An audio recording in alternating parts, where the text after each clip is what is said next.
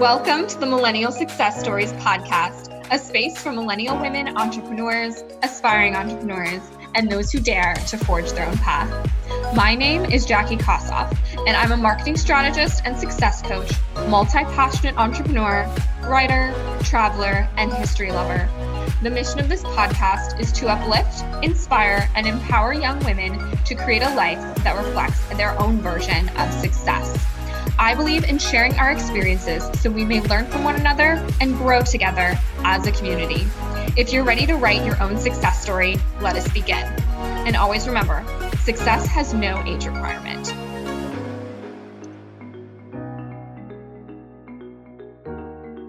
Hello, and welcome to this episode of the Millennial Success Stories podcast. I am so excited to share this conversation that I had with today's guest, Ellen Schenke. Ellen is one of my mastermind sisters inside the Accelerated Mastermind with Amber Lillystrom, and we just had such an amazing time talking about Ellen's journey. Ellen is a life coach and personal growth enthusiast. She spent a year in remote year. So she was traveling around the world for an entire year working online, and that really got her to start her own business, to start her own coaching business. And she had actually stepped out of her graduate program. She left graduate school in order to pursue her dream of traveling the world and now working online. So I absolutely had such an amazing time talking with Ellen. You'll see that this is a bit of a longer episode than usual. And I think that's just because we had so much fun talking together and we had so much to talk about. And I definitely plan on having her on the show again at some point. Hopefully soon. So please, let me know what you think of this episode, what you want to hear from Ellen when she comes back. And before I dive into my conversation with Ellen, I really just wanted to invite you and ask a big favor and just say that it would mean the world to me if you could leave a review on iTunes or Apple Podcasts, because it is so important to hear from listeners such as yourself how much you like the show in order for this podcast, in order for Millennial Success Stories to reach new people, to reach the other young women out there who are, trying to figure out how to build a life of their dreams. And this show can really help them. So thank you so much in advance for all your help in getting this show in front of some more amazing women. So thank you so much. And without any further ado, let us get into my conversation with Ellen. Hi, Ellen. Welcome to Millennial Success Stories. Hello. Thank you so much for having me. I'm so excited for you to join me today. And I'm so incredibly excited. So let us get started. Me too.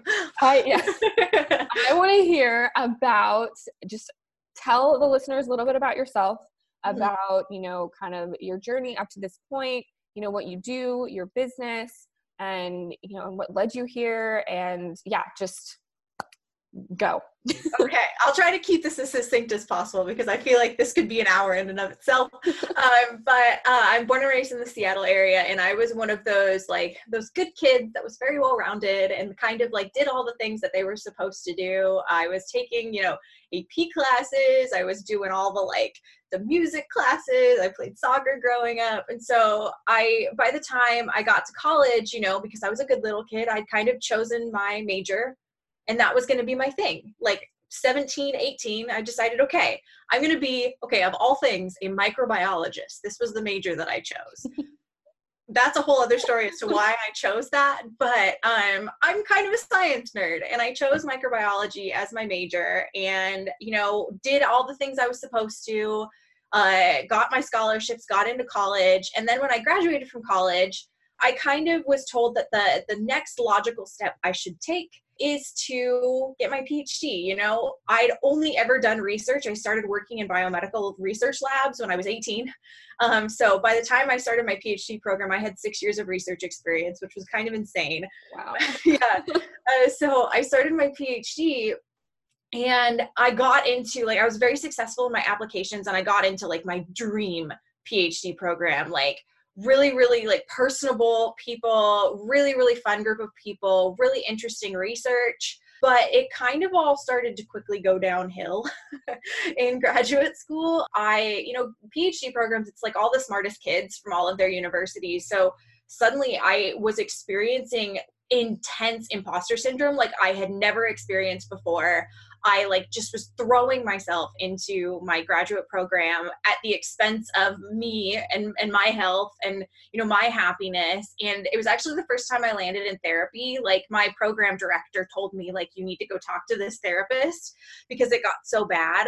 But toward the end of my first year of my PhD, I realized that I needed to do something for me. And in doing that, I started focusing on my health, and that led me to health and fitness coaching. A, because I wanted a discount on the products I was using, and B, because I realized I needed accountability. So I'm kind of walking these two paths simultaneously, realizing how much I love coaching and doing the PhD all at the same time, which was a crazy thing in and of itself.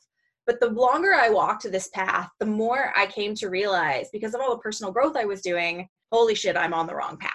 I don't want, can I swear? I should ask that. Yeah. I mean, okay. Yeah, no, Okay, cool. Yeah, I'm just yeah, why not? Yeah. I'm a swearer, so I should just, yeah.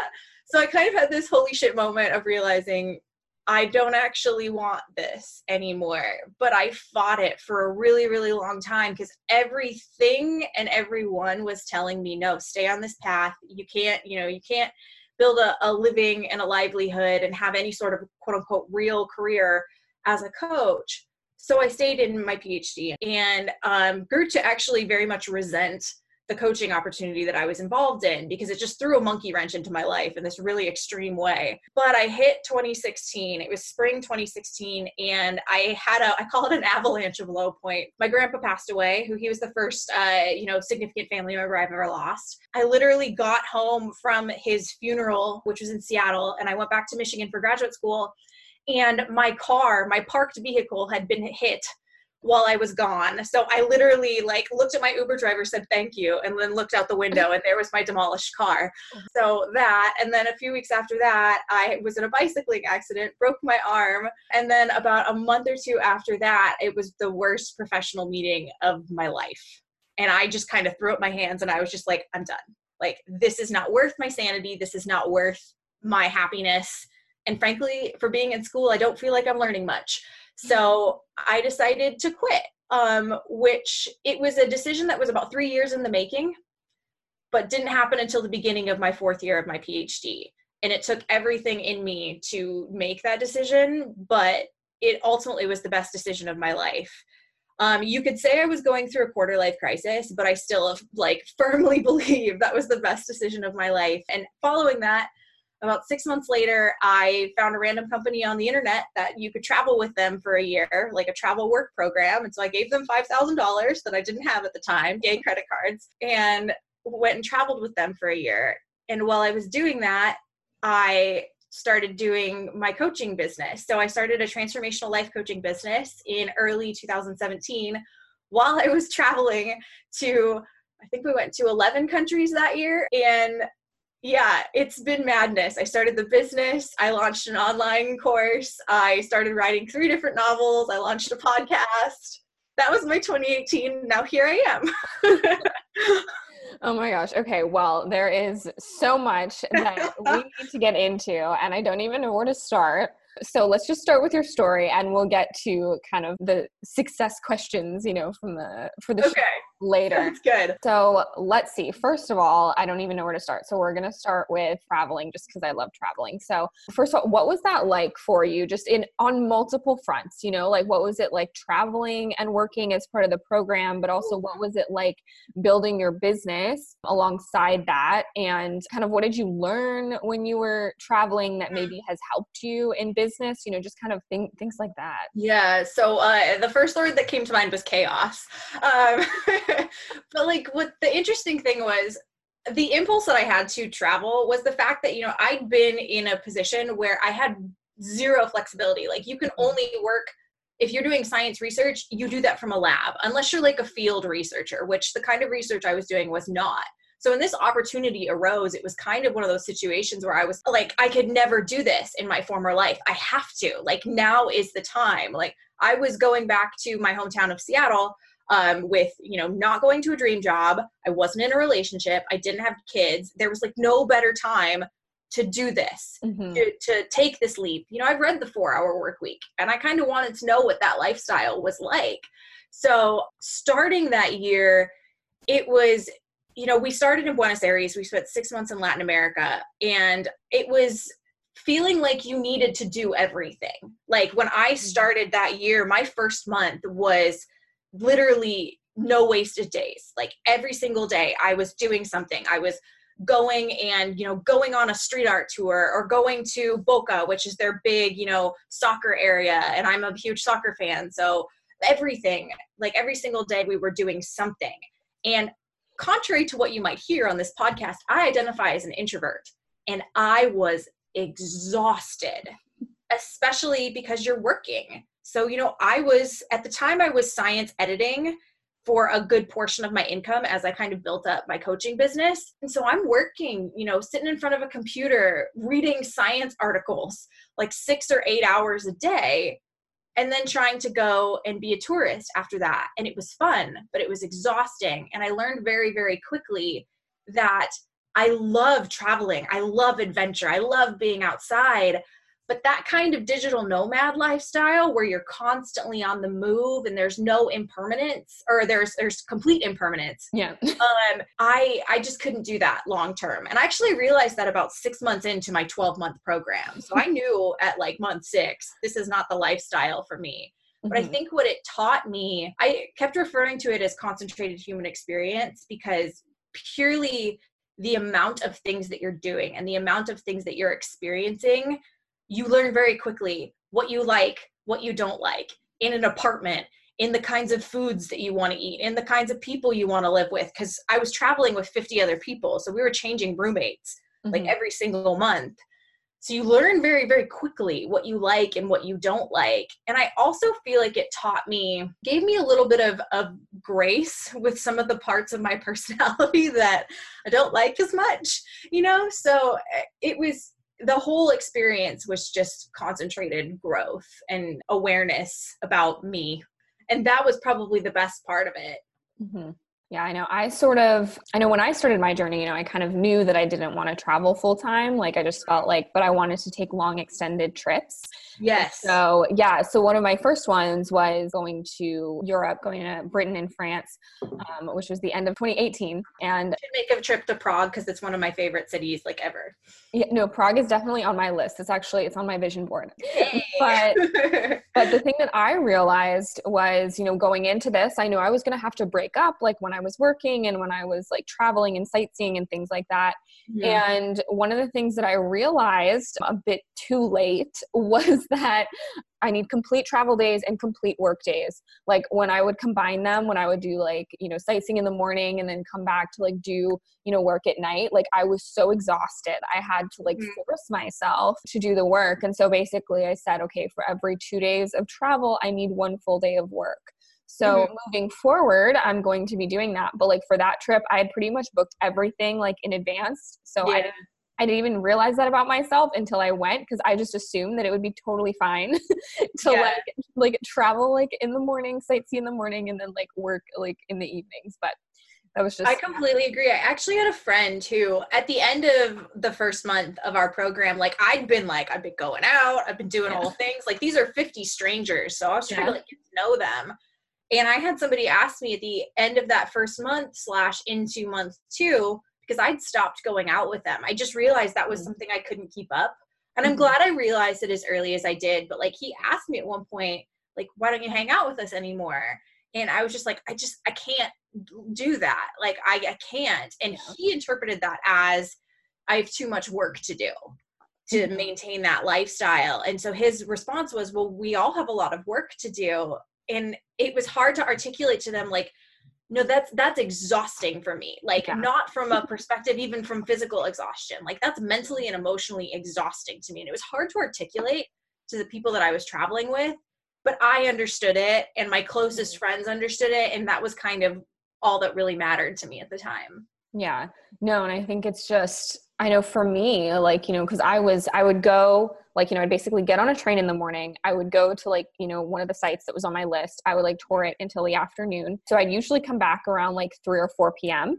But I was just so exhausted because like I went on an early train. So like, well, early for me, like 8 a.m., so like I'd get out, I'd have to wake up before then, get ready, go on the train, like get to my destination, like all that stuff. And then, just coming back and I didn't, like, there was one time I remember where I made the bright decision to like get dinner in Covent Garden on a Friday night or something. Like it was probably like the worst. I was like, I got off the train and then I was like, I like looked up and down. There's like swarms of people. I was like, probably wasn't the best. Yeah, I was like, why did I do this? Like I should have done this like on a Tuesday for lunch. Like, like I was like, what am I doing?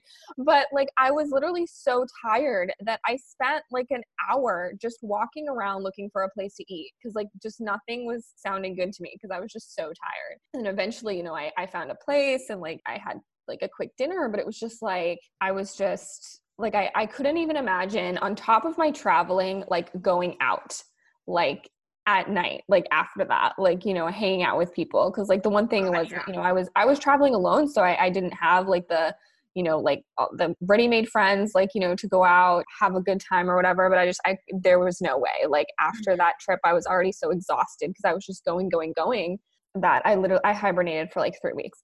Yes. Yeah. Okay. So let's talk about, starting your business while you were abroad, kind of how you think that like has impacted your journey just because, you were, just take it away. Yeah. I feel and it's interesting because I started like I am going to explicitly seek out clients that pay me. That's like the part of the business that I started in 2017. But in all actuality, like the more I look back on it, it's hysterical to me that I didn't realize how much I loved coaching until like the 2000, teens, because I've been doing it for 12 years. Like I was a soccer captain in high school. I mentored, I tutored, I taught. I was a teaching assistant in college. I was an assistant soccer coach in college. Like I did all of these things that are essentially coaching in some capacity. And I've been doing them since high school. It never occurred to me that is anything I could turn into a career, which is probably because back then it would not have been considered a career. But like in terms of starting this, it's funny. I think the initial push is I kind of had challenged myself to release a little bit of the scientist identity when I started Remote Year. So the program I did is called Remote Year. And when I started it, I really consciously was like, okay, if I want to start coaching, I need to start identifying myself as a coach. So when I would introduce myself to people, it started as, hi, I'm Ellen. I'm a science editor. I also am building a coaching business. So it started kind of as an add-on to what my science editor job title. And when I mentioned that very, very early in the experience, a gal in the group kind of perks up and goes, oh, I've been looking into getting a life coach. We should talk. And it was the first time I was just like, holy shit, people would actually like have me coach them. Cool. So once her and I had a conversation and, I'd had to have conversations with friends in the group of like, how do I price my services? Oh my God, I have absolutely no idea what I'm doing. And once I had those conversations and talked to her, and she was my second client because I'd actually, prior to our conversation, had somebody else who wanted me to coach them as well. But it was kind of just this incremental process of just starting to identify myself as a coach. Like, I feel like the identity piece is the piece that people often miss when they're starting a business is, yeah, you can do all the strategy, but if in your head you still don't feel like you are whatever thing you're trying to build your business around, it's not going to work very well. Like, you're not going to be as quote unquote successful. You're not going to be as confident if you don't have that identity associated with it. So step one for me was really about starting to own the identity. Mm-hmm. And then and I don't like to be externally validated, but part of it really was for me seeing, oh, there are actually people who would pay me for my services. And at the time, it really didn't matter how much they were paying me. Like, people were explicitly paying me to coach them. Right. And that was something that I'd kind of never realized people would do, which is funny because I was paying someone to coach me at the time. Go figure. But like, it was those kind of two first steps that I needed. And once I had that, all of a sudden I was just like, all right, I got there was a photographer in our group she was a headshot photographer, and she was just like, yeah, cool. Like, I'll help you do your headshots. Let's put them on your website. And from there, the ball really started rolling. So, but it's really taken me a year to start to embody I'm a life coach, and to identify myself in that way and have that become my primary identity. Like, I really feel like that's the most important part for me of stepping into this, is going from I'm a science editor, and I'm building a coaching business, to I'm a science editor and a life coach, to I'm a life coach, I do a little science editing on the side. And like, really, it's a progression of like starting to shift my identity. And I feel like that was huge for me. Yeah, that really resonates with me too. I know I kind of, had a similar challenge, I think, in just identifying myself, as an entrepreneur, because I had never thought of myself as that kind of person, like in air quotes. And yeah, so it was that was something that actually probably took me a while. Like, a majority of my first year in business was like just kind of getting used to being a business owner and like saying that and like being like, yes, like I have done this, I am doing this, and even though it kind of, it might feel unreal to you at times, it's like, no, you have to embrace it. You have to embody it. And and that's only going to help you, because put yourself in the client perspective. If you're going to hire someone, if you're hiring a coach, for instance, and they're like, oh, I do some coaching on the side. Like, that's not as, you don't feel as confident in that sort of person as you would in being like, no, like I am, I'm a coach. Like, this is what I do. This is what I love doing. This is what I have, experience in. So I think that embodiment is definitely really big in terms of starting out and continuing and growing. For sure. And actually, I don't know if we're going to get to this later. And I don't even remember if I mentioned this in like my little interview survey thing you did, but I really feel like part of what kind of kicked my butt into gear in terms of really starting to own it. Like, I was saying the words, this past fall, for example, but it doesn't feel right. It doesn't feel right. And I feel like I had the big indication that I'm not fully embodying this yet, because my mom and my aunt came to visit while we were in Morocco in November. Yeah, we were in Africa. It was awesome. We were in Morocco, and my mom came to visit. And at one point I was hanging out with my mom, my aunt, and then my friend came on a tour with us. We rode camels in the Sahara. Yeah, it was awesome. And she, at one point on that tour, I'd made a comment to my mom about being unemployed. And my friend, after my mom had left town, she pulled me aside and she goes, Ellen, I wanted to smack you in the face. And I was just like, that's aggressive. Like, why'd you say that? And she goes, you are not unemployed. You are building a business. There's a really big difference. And I love having people like that in my life, because she called me on my shit, like really, really hard. But I needed it, because that was one of those moments where I realized I'd been saying the words, but I hadn't been stepping into it.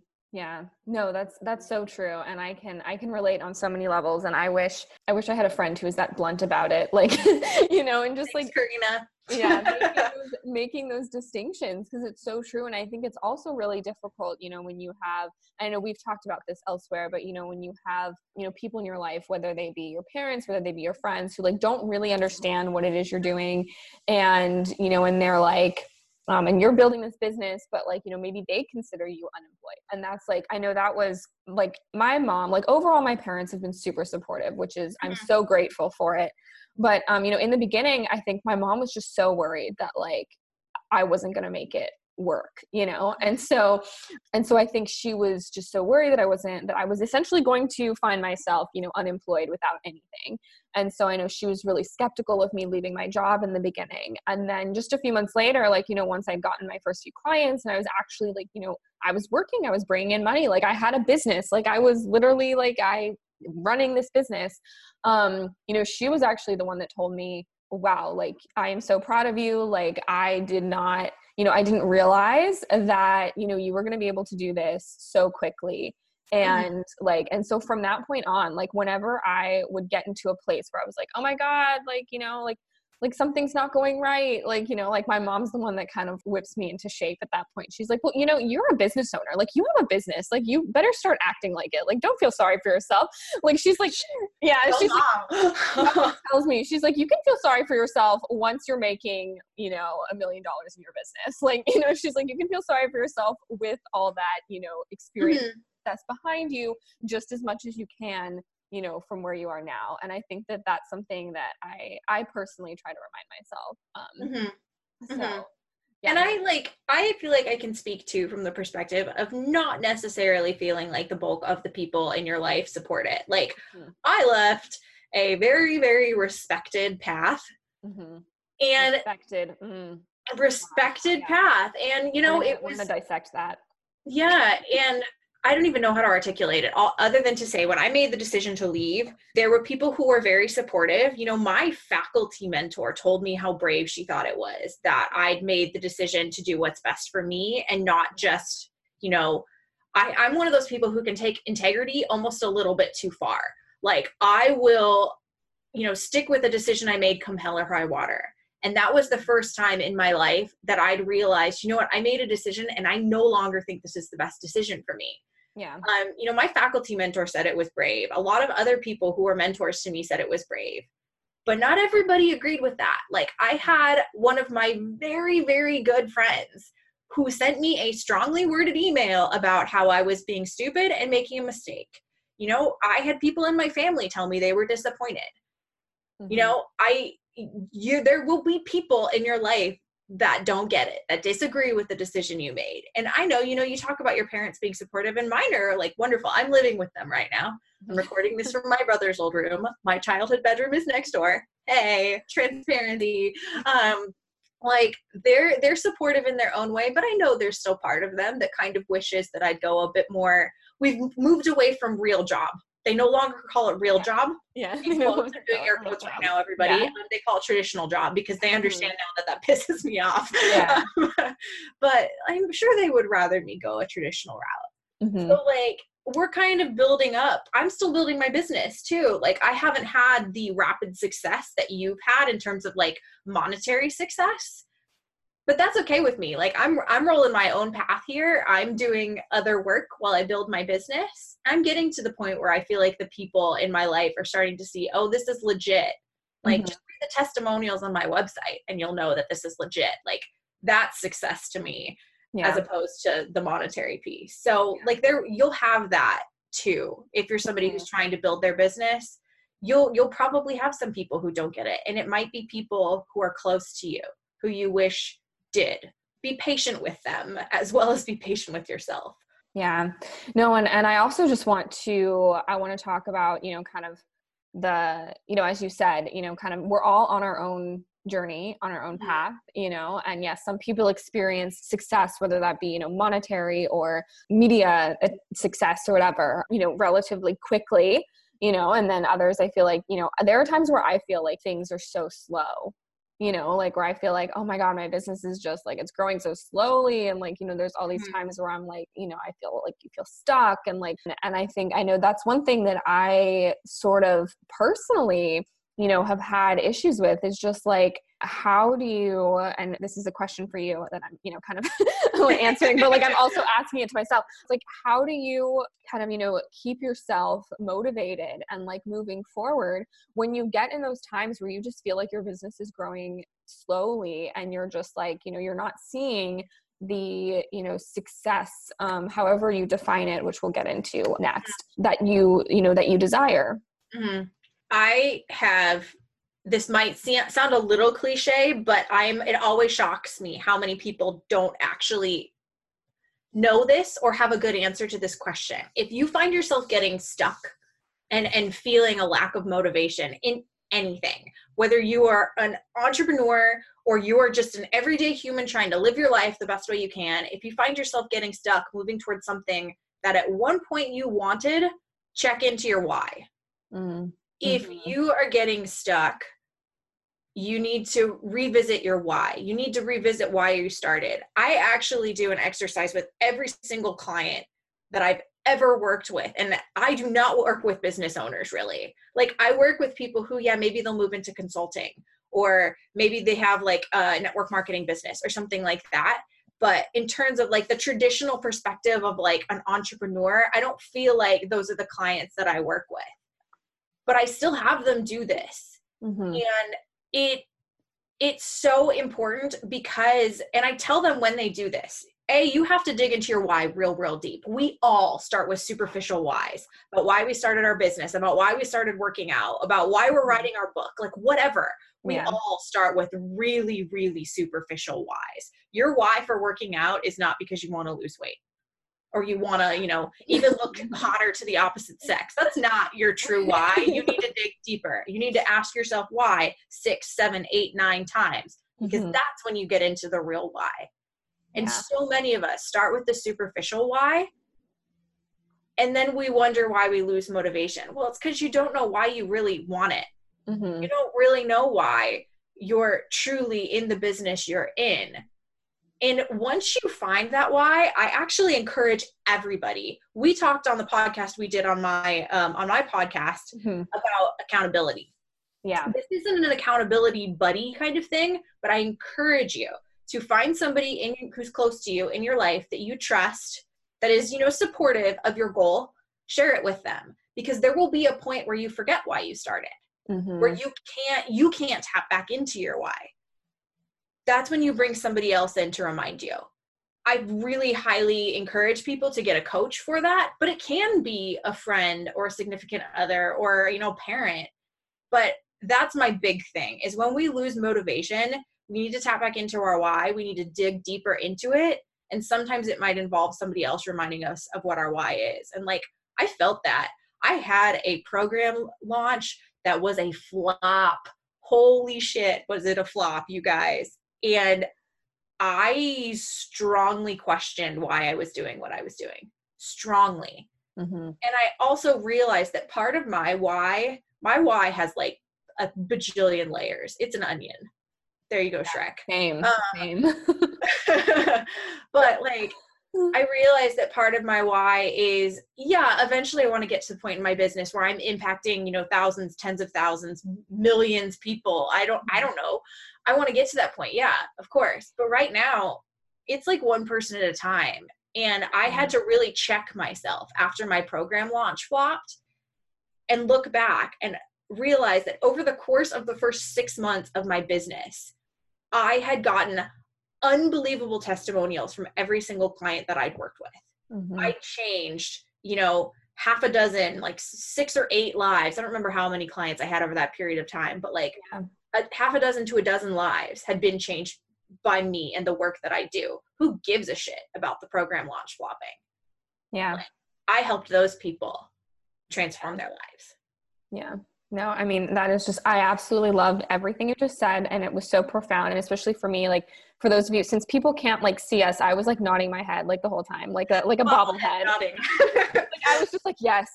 Like, because I know, like, for me personally, like, that's, what I found is, when I find myself in those situations where I get frustrated or I get, I feel lack of motivation, I realize it's because I'm not working from my why. Like, I'm not even thinking about it. And like, I'm just working from like the how, or like, trying to figure out the how and trying to figure out all these little things. And like, like, we get so stuck on the metrics. Even like, part of your definition of success can be how much money you bring in, but there's probably another layer to even your definition of success. It's not just about the metrics. We get so stuck on those. And I feel like we all also need to, remind ourselves, at least, this is something I remind myself too. It's like, you can have like all the money in the world and then you can also lose it. And I know that's something like, like nobody really likes talking about, but like that happens. And so it's like, if that happens, does that suddenly mean that you're a failure? Does that mean that all the success that you accumulated throughout, the years that you were conventionally successful, does that mean that, all of that just completely goes away because, something major happened, like for instance, during the Great Depression, when the stock market crashed in 1929, there were a lot of millionaires who literally lost everything. If they were too, I don't want to say if they were too old, but some of them lost their kind of zest for creating that wealth again. And so they died in debt.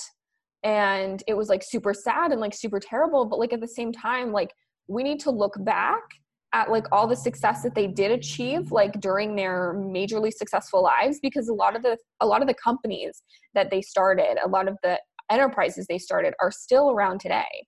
Like we can literally pinpoint like, like he may have died like thousands of dollars in debt, but his business, his company that he started is still around and like still prospering.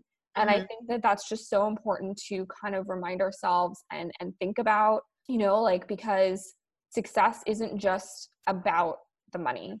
There's so much more to it. And I feel like a lot of times the money is just like, it's so much for like external validation, it's like, oh, look at me. Like and I think that it's, for certain people, I think, obviously for a number of people, it's not the be all end all, but, for those people where it may be the be all end all, I think that it's, it's become this sort of external validator. And I think some people may get lost along the way, I mean, I could look at my life now and say, I'm less successful because I'm no longer on the track to having 3 initials after my name. Right. Yeah. I am less successful because I have less money in the bank now than I did when I was leaving or entering graduate school. Like I could say I'm less successful because of those things, but in all actuality, I feel like infinitely more successful than I did, 6 years ago. 6 years ago, I started graduate school in summer of 2013. I feel infinitely more successful. And it's funny because when I left Michigan to come back to live at my parents' house, I felt like I was taking massive steps backward. I had less money. I was moving back in with my parents. Like I felt like I was like jumping back to high school. Yeah.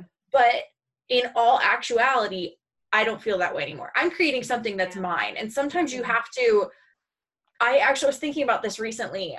I was talking to a prospective client about, potentially working together. And one of the things that she had mentioned was, well, I don't want to live back with my parents. Almost like she couldn't do coaching because of the financial investment, because she didn't want to live with her parents. And I'm like, I can't tell you which decision to make, and I'm not going to. Yeah. But in my heart, I was kind of like, that's a question of priorities. And it, maybe some people will disagree with this or be offended by this, but I feel like that's pride. You won't take this gift that your parents would give you to live under their roof and be supported by them for a short period of time to build your dream. Yeah, no, it's true. And for me, it was worth it. I was one of those people who used to say my goal in life was to never live at home again. Guess what? I'm living at home again. Because it was worth it to me to prioritize creating the lifestyle I wanted, the business that I wanted. Yeah. To live back with my parents. Yeah. Even if, the almost 30-year-old in me is just kind of like, holy shit, I live with my parents still. It's a question of priorities. Yeah. Yeah, no, and I think it also is a wonderful segue into your personal definition of success, which I would love to ask you to define. So, sorry, we're kind of like going back on script here. It's okay. In terms of the questions that I'm asking. So I think that just segues perfectly. So what is your personal definition of success? Yeah, it's interesting, and I'm curious to hear what you think about it when you read it on the survey. So when I was doing high performance coaching in 2018, they had us do an activity where essentially instead of defining some success as some sort of like Webster dictionary phrase, essentially what they had us do was think about a time in your life where you felt so successful. You felt like things were clicking, like you were firing on all cylinders. You felt so good about the direction things were going. Yeah. What did that feel like? And pick 3 words to describe that. And as I was thinking of my words, the first one I thought of was growth. I am a very, very growth oriented person. Personal growth is a fixture in my life in an absurd way. And all the clients that I work with tend to be similarly very, very growth oriented. Like they want to be challenged in their life in some way. They want to feel like they're growing. I wholeheartedly agree with when Tony Robbins says that he feels like growth is a fundamental human drive. I'm that way. I feel like a big reason why people feel stuck is because they're not growing themselves. They're not challenging themselves. So growth for me is one of my 3 words to define success. The second one is, and it actually took me a while to come up with the word to describe this feeling, but as I was articulating it to my coach, it was like, I feel like it's a snowball and it's rolling downhill and it's just building up on itself and it's got all of this, just forward motion. And she's like, okay, cool. How can we describe that? It literally took me like 10 minutes of brainstorming to come up with the word momentum. I feel successful when I have momentum. Yeah. When, I'm growing myself, and challenging myself in that way, but I can feel like things are clicking into place. I feel like I'm, moving into almost like a flow state, which flow is a word that I have not used often to describe things until recently. Shout out to you, Amber Lillystrom. So momentum's become a really big fixture of when I feel successful. I had a moment like that in 2016, actually, not long before I decided to quit my PhD. I had many moments like that last year as I was starting to build the business. I also had a lot of moments where there was no momentum and it was a struggle. And I feel like I'm in a place of momentum right now, which is awesome. Like I feel like things are clicking into place in lots of parts of my life and my business. So that's really big for me. And then the last word for me is resilient, because, when you grow and you challenge yourself, there will inevitably be times when you fall flat on your face and it's not pretty and it's not Instagram worthy. And and that was, I've realized, and actually I also had this reinforced a lot recently. I've realized that those moments where you can pick yourself up and dust yourself off and keep moving forward, maybe you're limping, maybe you're struggling, those moments, when I can recover from that, I'm like, I'm a badass. If I can get up from this situation and keep moving toward my dream and creating the business I want and creating the life I want, that makes me feel like a badass. Mm-hmm. And so resilience has become big in my definition as well. So those are the 3 components, and it's kind of an unconventional way to define success, but that's what I think of. Success for me is growth, momentum, and resilience. Yeah. No, I love that. I love it because, I asked this question to each one of my guests and all of their answers are totally different. And I think it's so important that we really recognize this because, I think out there, in in society, I think that people in general, like have this idea, kind of this like group think idea of like what success is. But when we get down to an individual level, we all define success so differently. Mm-hmm. And I just think it's so important to really, bring awareness of this. And because, I feel like there are some people out there who may not have defined success for themselves yet. Mm-hmm. And I know that's kind of where I was before my, my personal growth, development, entrepreneur journey. And, I think I sort of had this idea of what I wanted for my life. But I didn't necessarily consciously think about how this is my personal definition of success. This is what success looks like to me, and really go down and define it more specifically. I wasn't really doing that. It was all very general. Mm-hmm. Yeah. I feel like there's 2, I still have goals.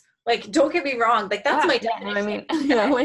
But I also, I want to give a TED Talk one day. Yeah, I want to be an Amazon bestselling author. Yeah, I have income goals. Don't think that I don't have goals. Yeah. But I'm not defining my success now based on that, or even my success in the future by whether I've achieved those goals. Yeah. I think that's the distinction.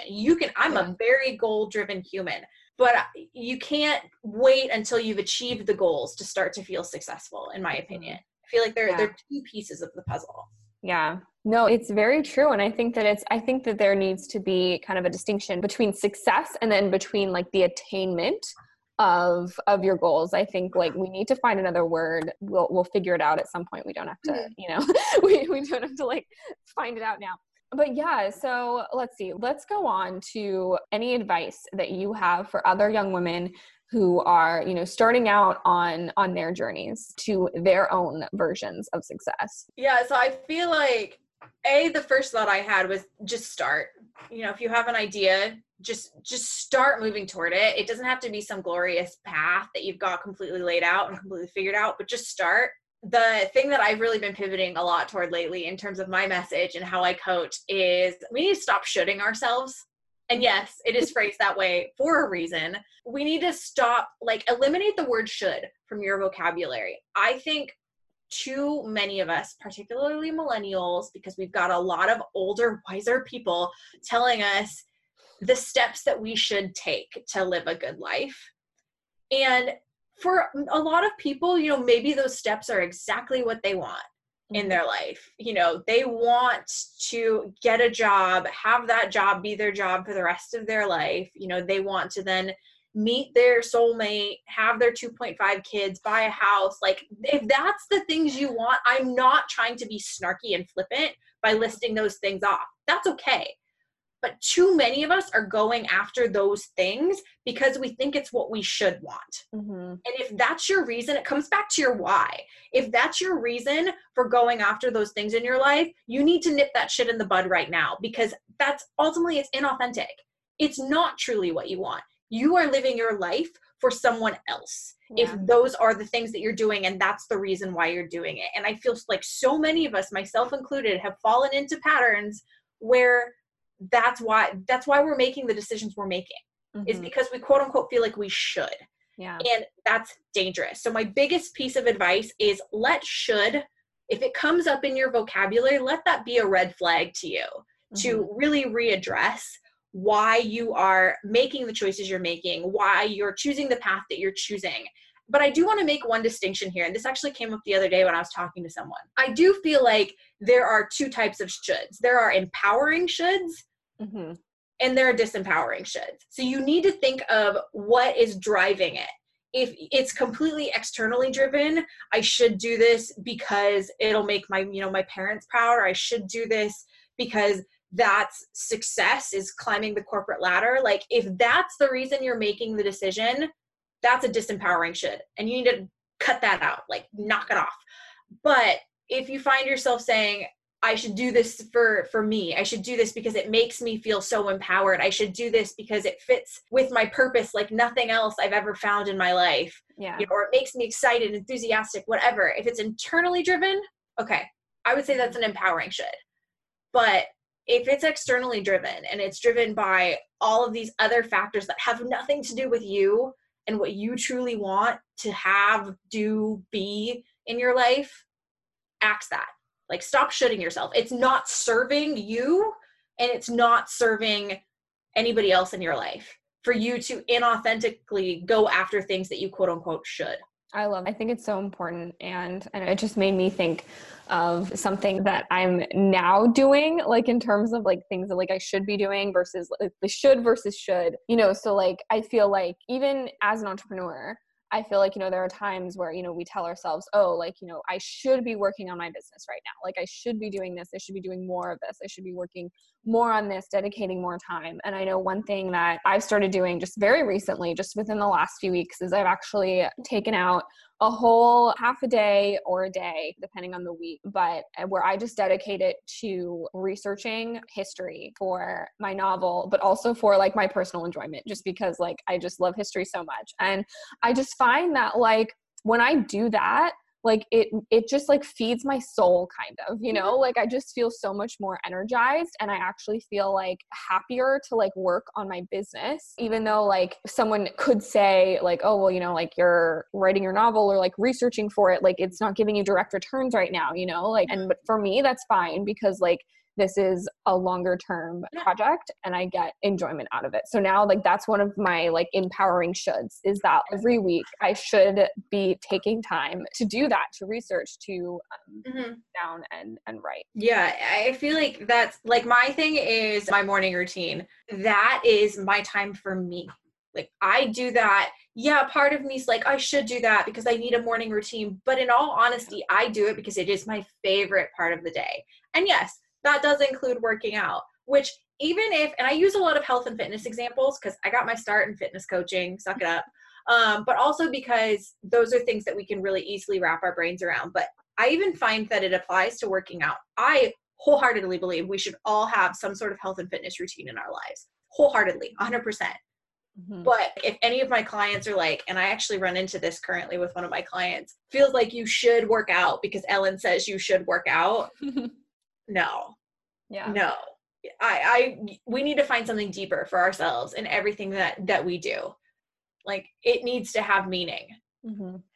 I really profoundly believe that. And for me, yeah, I work out almost every day, but I do it because it makes me feel so damn powerful. It makes me feel so strong. Like I feel like even when I'm huffing and puffing and Sean T is absolutely kicking my ass, he's the insanity guy for people who don't know. Like, which he did this morning. I feel like a badass when I'm done. I feel powerful when I'm done. That's why I do it. And so I feel like everything you do needs to have some deeper internal meaning for you. Mm-hmm. And if you're not finding that meaning, check yourself, pause, and figure out what that meaning is. It's so true.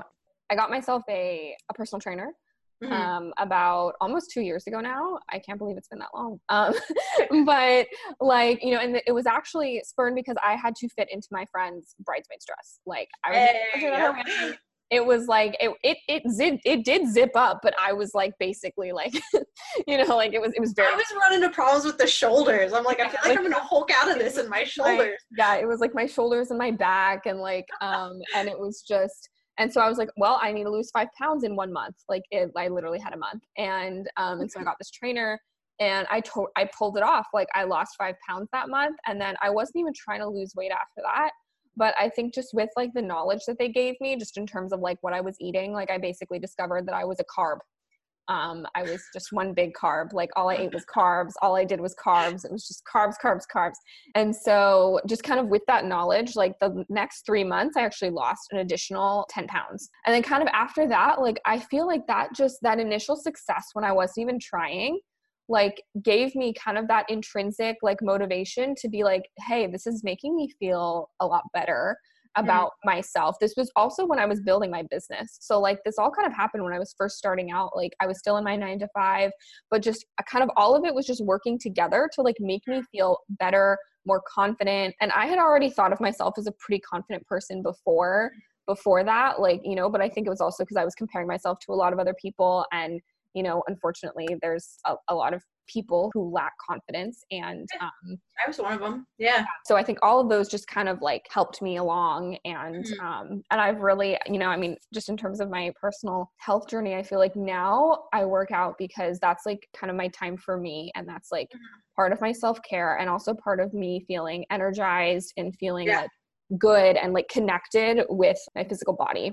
Yeah. So, 100%. Yeah. Super important for just figuring out your intrinsic motivation. Yeah. I could go on a whole health and fitness tangent, but I'm trying to. Yeah. No, I know. Yeah. We'll keep it short. We'll wrap this up because we'll probably need to do a part 2, just like. I'm game. It's going to be great. We just have so much to talk about. Okay. So last question, even though, oh God, I have more questions I want to ask you. All right. No, but I'll be good. Okay. Is there a certain experience or part of your journey that you want to share to, you know, inspire other young women to like start their journeys or continue their journeys or do that thing that's scaring them at the moment? Like, you know, whatever it may be. Yeah. So a big thing on my website is I want to inspire people to live a life they effing love on their terms. That's what it says all over my website. And to really just like take back their lives. Because I feel like so many of us, when we talked about the should piece, so many of us are living our lives for other people. Yeah. And it's completely natural to do that. And if you are, A, forgive yourself. B, though, is I think the biggest thing is we need to give ourselves permission to change our minds.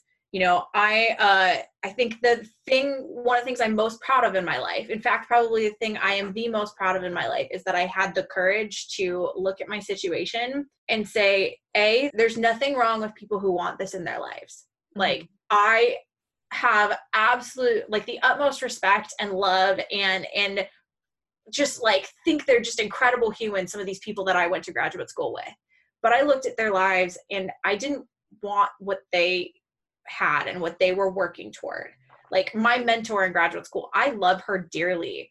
And it hurt my heart when I found out that she blamed herself for me leaving graduate school, to the point where I reached out to her as recently as a few months ago to kind of reassure her that that's not the case. But the point I'm trying to make here is that I feel like we need to have the courage sometimes to look at our lives and ask ourselves these questions that, might throw a serious monkey wrench into your life. Ask yourself the question, is the path I'm on right now truly the path I want? Mm-hmm. Is the path I'm on going to make me into the person I want to be? Is it going to give me the fulfillment that I want in life? Is it going to, it's all about what do you ultimately want to be, to do, to have in your life? And if the path you're on is not going to give you that, I think the big thing is you have to give yourself permission to change your mind and to want something different. It took me 3 years to give myself that permission when I was in graduate school. And it might take, you that long. Like for whoever is listening to this, it might take you that long. But if you feel it in your gut, that like nagging voice in your head that's like, I don't know that this is right for me. I want something different. I want something more. It's there for a reason. You just have to give yourself permission to change your mind and listen to it. Yeah, no, I think it's so important. And I think it's also important, for those people out there who maybe haven't even really thought of those questions. Because, from my personal journey, like I honestly didn't even realize that I was unhappy or stuck or stagnant. I just thought that that's what I was supposed to be doing. It's kind of like the should. I was just like, no, this is what I should be doing. Like, like that was, and so I didn't even give another thought to it. And, it was kind of like, it was really only once I did ask myself those questions, once I did start kind of realizing that I really kind of like kicked myself into gear in terms of like changing my life around. But I feel like, unfortunately, I just see so many other people, peers that are like around our age who I hope are listening to this right now and like, like wanting to ask themselves these questions, because I think it's so important, because I think we can so easily just kind of allow ourselves to get into this place where we're just like running on autopilot and we're just doing it because we think this is what we're supposed to do, because this is what our family thinks we should do, or this is what society thinks we should do and teaches us to do. And it's just, we need to actually ask ourselves if that's what we want, because I bring this up a number of times on the show and I've mentioned it before. Like I love history. And like, if you look back in history, it was not like this cookie cutter Stepford Wives type living situation. There were no 9-to-5 jobs, like, like before a few decades ago, like that was not how things were done. Like really until the Industrial Revolution, you didn't really even have people working for other people on a massive scale. Like that just wasn't necessarily what was normal. So I think that we also need to remind ourselves that this view that we have of society is very, very, very new. And I think so many times, I just hear so many people say, like the 9-to-5, that's how it's always been. And I just want to shake them and be like, no, it's not. We're not all as much of history buffs as you are. I know, but it's just, sad. I hope that I can bring some awareness to that through this show. But Ellen, thank you so much for coming on and sharing everything with us. There's so much more that I have to ask you, so we'll definitely have you on again at some point very soon. Yes. Thank you so much for having me. This is wonderful. And I'm passionate about this message, as you can all tell. So happy to talk about it. Yes, thank you.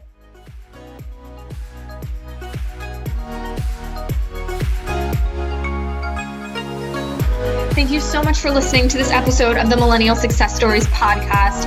I would love to invite you to join our growing community of fellow millennial women entrepreneurs and aspiring entrepreneurs inside our free Facebook group, the Millennial Success Society.